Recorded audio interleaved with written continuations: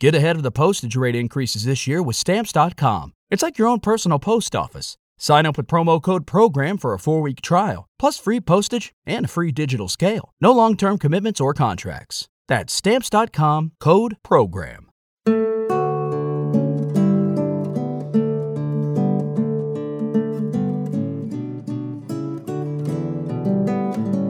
Welcome to the Bible Answer Man broadcast with your host, Hank Hanegraaff. The Bible Answer Man is the radio ministry of the Christian Research Institute, designed to equip believers to defend their faith and become true disciples of the Lord Jesus Christ, because life and truth matter. Our phone number is 888-7000-CRI. You can find us on the internet at equip.org. The following program was pre-recorded. And now, to begin today's broadcast, here's Hank Hanegraaff. And thank you so much, Randy. I've been going through this week my Christmas acronym. I talked about Christ and history, the C and the H. Yesterday I talked about resurrection and incarnation, the R and the I. Today I want to start with the S and end with the T. The S reminds us of Santa Claus. And believe it or not, even Santa can be saved.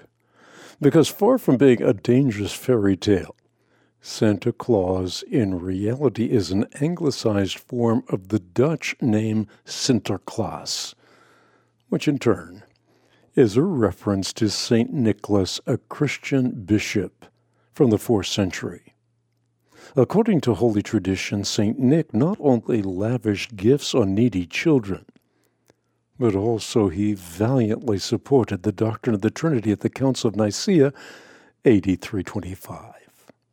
And while the word Trinity, like incarnation, is not found in the Bible, it aptly codifies what God has condescended to reveal to us about his nature and about his being. I've often said this, and it bears repeating: the Trinitarian platform contained at least 3 platforms that are essential. And this again was the platform confirmed at Nicaea. The first plank underscores the reality that there is but one God. So Christianity is not polytheistic, but fiercely monotheistic.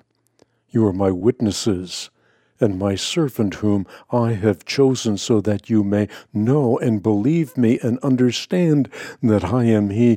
Before me no God was formed, nor will there be one after me. Those beautiful words from Scripture. The second plank emphasizes that in hundreds of Scripture passages, the Father, the Son, and the Holy Spirit are declared to be fully and completely God. As a case in point, the Apostle Paul says that there is but one God, the Father. And the Father, speaking of the Son, says, your throne, O God, will last forever and ever. And when Ananias lied to the Holy Spirit, Peter says that he had not lied to men, but to God. The third plank of the Trinitarian platform asserts that the Father, the Son, and the Holy Spirit are eternally distinct. Scripture clearly portrays subject-object relationships between Father, Son, and Holy Spirit. The Father and Son love one another, they speak to one another, and together they send the Holy Spirit. And Jesus proclaims that he and the Father are 2 distinct witnesses and 2 distinct judges. If Jesus were himself the Father, his argument would not only have been irrelevant, it would have been fatally flawed. And if that were the case, he could not have been fully God. It is important to note that when Trinitarians speak of one God, they're referring to the nature or the essence of God. When they speak of persons, they're referring to personal self-distinctions within the Godhead. Let me put it another way. We believe in one what and 3 whos. Jehovah's Witnesses, for one, they contentiously claim Satan to be the originator of the Trinitarian dogma. And the Muslim Allah, well, he not only misapprehends Trinitarian doctrine, but avers that Trinitarians are guilty of blasphemy. Quite a charge. What these and many other like-minded counterfeit religions have in common is that their Unitarian gods, by definition, lack the moral perfection of love, and thus, on the basis of logic, they are morally defective. And that is so because for God to be a perfect being, he must of necessity also be a loving being, which implies that there's someone to love. Because in accordance with modern cosmology, the universe and the persons that inhabit the universe came into being a finite time ago. And thus, independent of creation, these Unitarian gods would not have had an object on which to lavish love.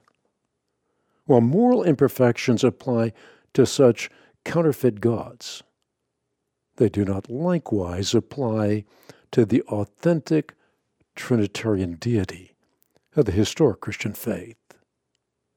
Though the biblical God is a single being, there are subject-object distinctions within the Godhead. And the three centers of consciousness within the one true God have loved one another from all eternity. This is what C.S. Lewis said. He said, all sorts of people are fond of repeating the Christian statement that God is love. But they seem not to notice that the words God is love have no real meaning unless God contains at least two persons. Love is something that one person has for another person. If God was a single person, then before the world was made, he was not love. While the Trinity is incomprehensible, the doctrine of the Trinity is hardly incoherent. As has been well said, Christian monotheism affirms the presence of three eternal divine persons who are united in such a way as to be a single God and whose love for one another is the very basis for all of human life. These persons are not separate, but they are distinct. And this distinction is what makes it possible for God to share love within himself from all eternity. Christians may look back to the tradition of St. Nick. St. Nick who lavished gifts on the needy. St. Nick who valiantly supported the doctrine of the Trinity at the Council of Nicaea as a legendary hero of the faith. So as you celebrate the coming of Christ, I hope the story of selflessness on the part of St. Nick or Santa Claus reminds you of the Savior who gave the greatest gift of all. For the example of St. Nick is a reminder to generously support God-ordained ministries so that the message of salvation can reach those who have not as yet received salvation by God's grace through faith. When I think of those who have not heard, I think in my mind immediately to the 1040 window, this vast terrain that stretches from the coast of Africa to the coast of Asia, all that land in between. In that land reside 96% of the unreached people of the world, people who have as yet to hear about the Christ we celebrate at Christmas. And I say that because the Christian Research Institute is increasingly being used to help get the message to those people by equipping people in those very regions to become missionaries to many different countries, but countries that they live in and that they can impact because they know the language and the customs and are well suited to communicate the truth and love and joy that only Jesus Christ can bring. to the human heart. Well, when we come back from the break, I want to talk about traditions. I love traditions. I love the Christmas tree tradition. And this Christmas season, as in those gone by, it's so often to hear people rail against Christmas trees. I can't fathom why. Well, I guess I'll tell you why. They're condemning these trees as idolatrous. Again, when I come back, I'm going to point out that this condemnation is not based in reason. It's based in rhetoric that doesn't correspond to any reality. In fact, it's a misappropriation of the words of sacred Scripture itself. Again, we're going to talk about the Christmas tree tradition and other traditions that are so important to celebrate as we move toward the celebration of Christ coming in flesh. Again, as we go to break, I want to thank all of you who stand shoulder to shoulder with me in the battle for life and truth. You are definitely making a difference for time and for eternity. You can give in a safe, secure fashion on the web at equip.org, or you can write me at Box 8500, Charlotte, North Carolina, zip code 28271. Be right back. Don't touch that dial. Apologetics, the defense of the faith, is a handmaiden of evangelism and a vital partner of discipleship. With it, the Christian can engage and graciously disarm the generally naive and caricatured objections of skeptics. Without it, one will be unable to withstand the rising tide of militant secularism and anti-Christian thinking. To enable the Christian Research Institute to continue producing quality apologetics resources, accessible worldwide, simply call 888-7000-CRI. That's 888-7000-CRI, or visit equip.org. Don't tune out. Hank Hanegraaff will be back in a moment.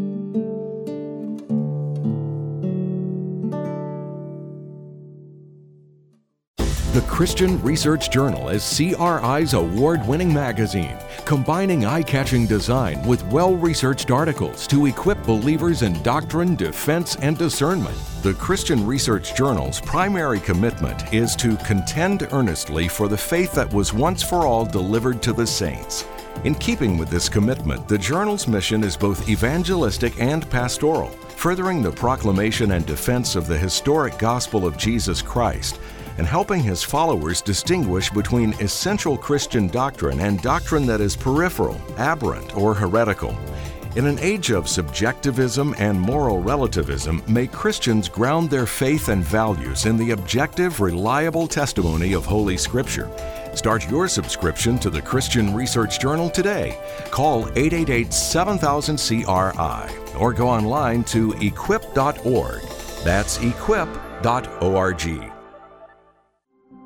The number of wolves surrounding the Christian flock is growing, and they relish nothing more than docile sheep utterly incapable of defending themselves. From militant secularists at home to militant Islamists abroad, the assaults on biblical Christianity are growing dangerously. But Christian Research Institute support team members aren't in favor of feeding these wolves. Instead, each day they're making possible an array of outreaches that defang these wolf packs with solid arguments and evidence that have stood the test of time. What's more, support team members are equipping themselves with CRI's Equipping Essentials, a hand-picked collection of the best apologetics tools around. Your selection of resources, along with a complimentary subscription to the Christian Research Journal, are just our way of saying thanks. To learn more about the benefits of membership, simply visit equip.org. Once again, that's equip.org.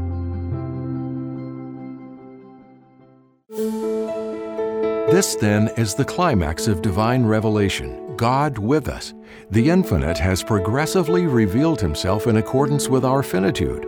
Thus, prior to Emmanuel, general and special revelation revealed his glory. But in the Incarnation, we have seen his glory. Thus writes Hank Hanegraaff in his book, Incarnation, the Ultimate Self-Revelation of God. In short, God's incarnation in human flesh is the apex of revelation, his last word. In taking on human flesh, God gives us more than the clearest image of who he is. He gives us himself. To receive your copy of Incarnation as our appreciation for your financial partnership, simply call 888-7000-CRI and make a gift to support CRI's life-changing outreaches, or visit equip.org. equip.org. We now return to the Bible Answer Man broadcast and your host, Hank Hanegraaff. Thank you very much, Randy. As I said before the break, I want to talk in this segment about traditions, Christmas trees, gift giving, and Epiphany. And it's so commonplace to hear Christians now condemn trees adorned with ornaments as idolatrous. And I don't think we should give way to them, because what they do is they're abusing Scripture to make their point. Here's the scripture that's most commonly used. It's from the prophet Jeremiah. The customs of the peoples are worthless. They cut a tree out of the forest. A craftsman shapes it with his chisel. They adorn it with silver and gold. They fasten it with hammer and nails, so it won't totter.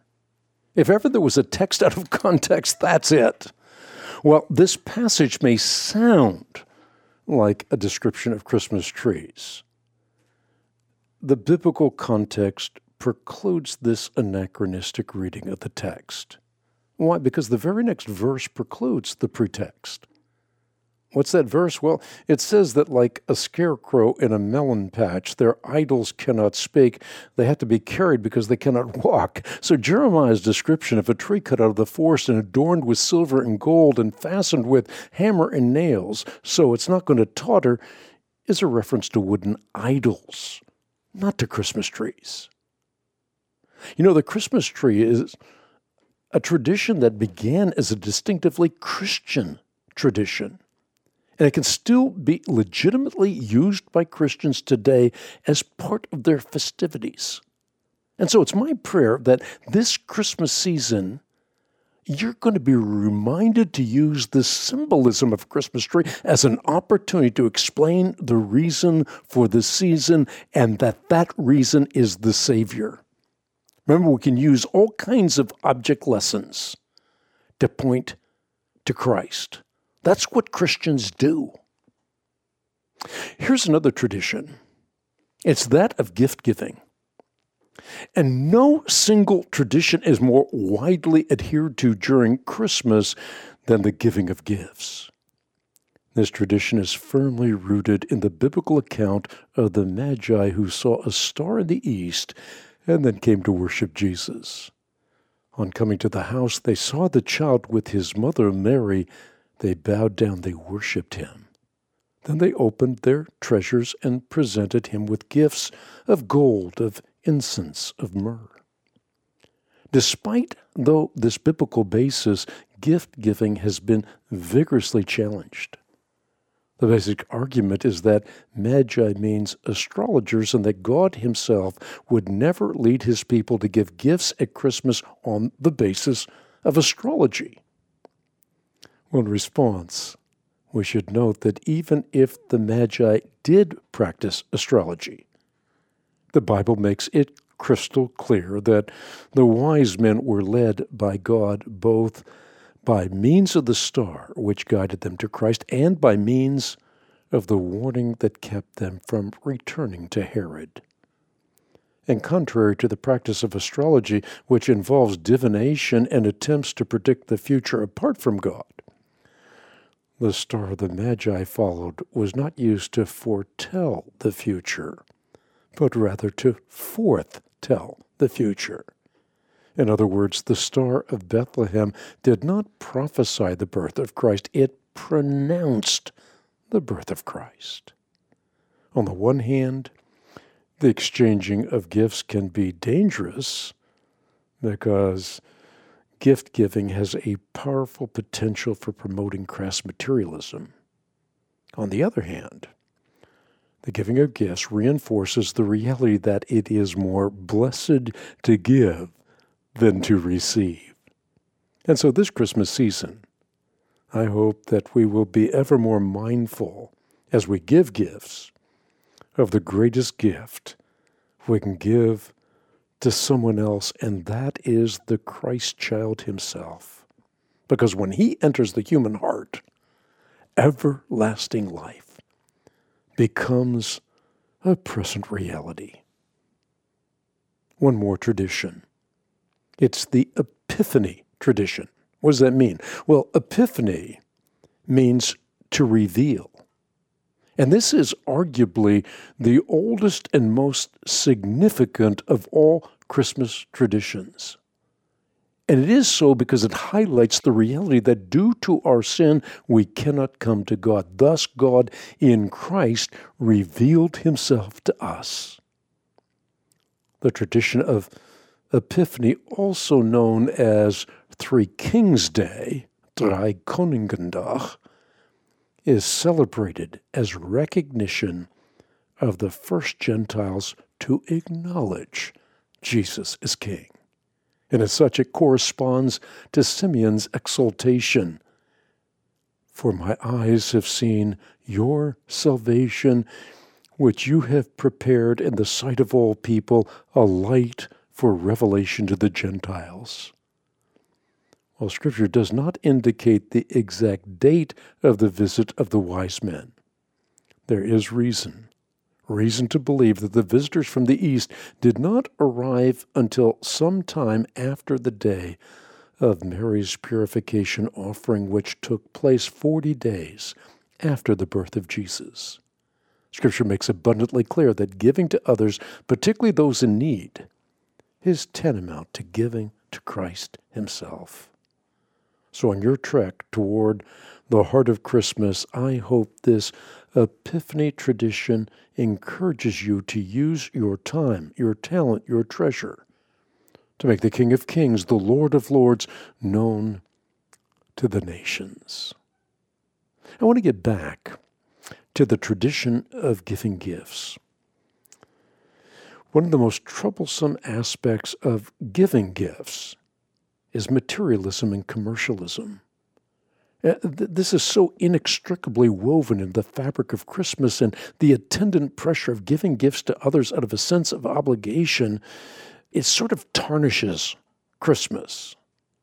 We ought to give freely when we give out of love. And while we can all identify with the pressures of giving, it's important to recognize that perversions do not in and of themselves invalidate the practice of giving gifts. As followers of the one who gave himself for us, we ought to exult in the very notion of giving to others.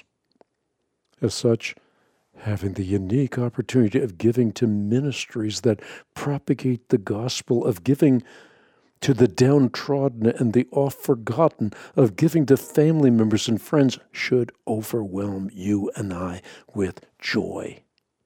Especially when there is no expectation of giving to get. Jesus' teaching in this regard are so instructive. Remember the story when he was dining at the house of a Pharisee? Jesus admonished the guests, and presumably the host himself, saying, when you give a luncheon or a dinner, don't invite your friends, your brothers or relatives, or your rich neighbors, because if you do, they might invite you back, and so you will be then repaid. But when you give a banquet, invite the poor, the crippled, the lame, the blind, and you will be blessed. Although they cannot repay you, you will be repaid. Repaid at the resurrection of the righteous. Jesus highlights the reality of genuine kindness and generosity. A kind of kindness and generosity that's motivated by love for others as opposed to the expectation of favor in return. As such, when you're inscribing a Christmas card, or maybe purchasing a gift for a loved one, do it all with a grateful heart. In fact, maybe even do it with a song on your lips. And when you give to the needy, remember the words of the greatest gift of all, the words of Jesus Christ. Don't let your left hand know what your right hand is doing, so that your giving may be in secret. Then your Father who sees what is done in secret will reward you. Well, we are very, very close to Christmas. Tomorrow, the day before Christmas, I want to talk about the M, the A, and the S, the Mass in Christmas. We've talked about Christ. We've talked about the history of Christmas, resurrection, incarnation. We talked about traditions. And then we're going to talk about miracles, Advent, and salvation. You don't want to miss tomorrow's very significant broadcast as we move toward the day that we celebrate Christ coming in flesh. Once again, as I close out the broadcast, I want to thank all of you who are making a difference in the lives of people by giving in a tangible way. You can do that on the web at equip.org or by writing me at Box 8500, Charlotte, North Carolina, zip code 28271. Thanks for tuning in. Look forward to the conclusion of the acronym tomorrow. Thank you for joining us today. This Christmas, as we celebrate the birth of the one who is the way, the truth, and the life, why not help others to continue receiving biblical truth in Christ through the Bible Answer Man broadcast? To make a Christmas gift that can transform lives, simply call 888-7000-CRI, 888-7000-CRI. You can also write CRI at Post Office Box 8500, Charlotte, North Carolina 28271, or simply visit online at equip.org. The preceding program was pre-recorded. The Bible Answer Man broadcast is funded by listeners like you. We're on the air because life and truth matter.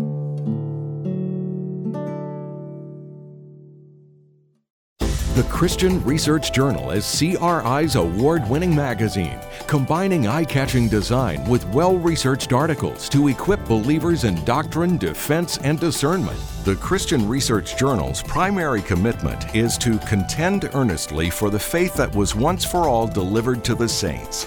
In keeping with this commitment, the journal's mission is both evangelistic and pastoral, furthering the proclamation and defense of the historic gospel of Jesus Christ, and helping his followers distinguish between essential Christian doctrine and doctrine that is peripheral, aberrant, or heretical. In an age of subjectivism and moral relativism, may Christians ground their faith and values in the objective, reliable testimony of Holy Scripture. Start your subscription to the Christian Research Journal today. Call 888-7000-CRI or go online to equip.org. That's equip.org.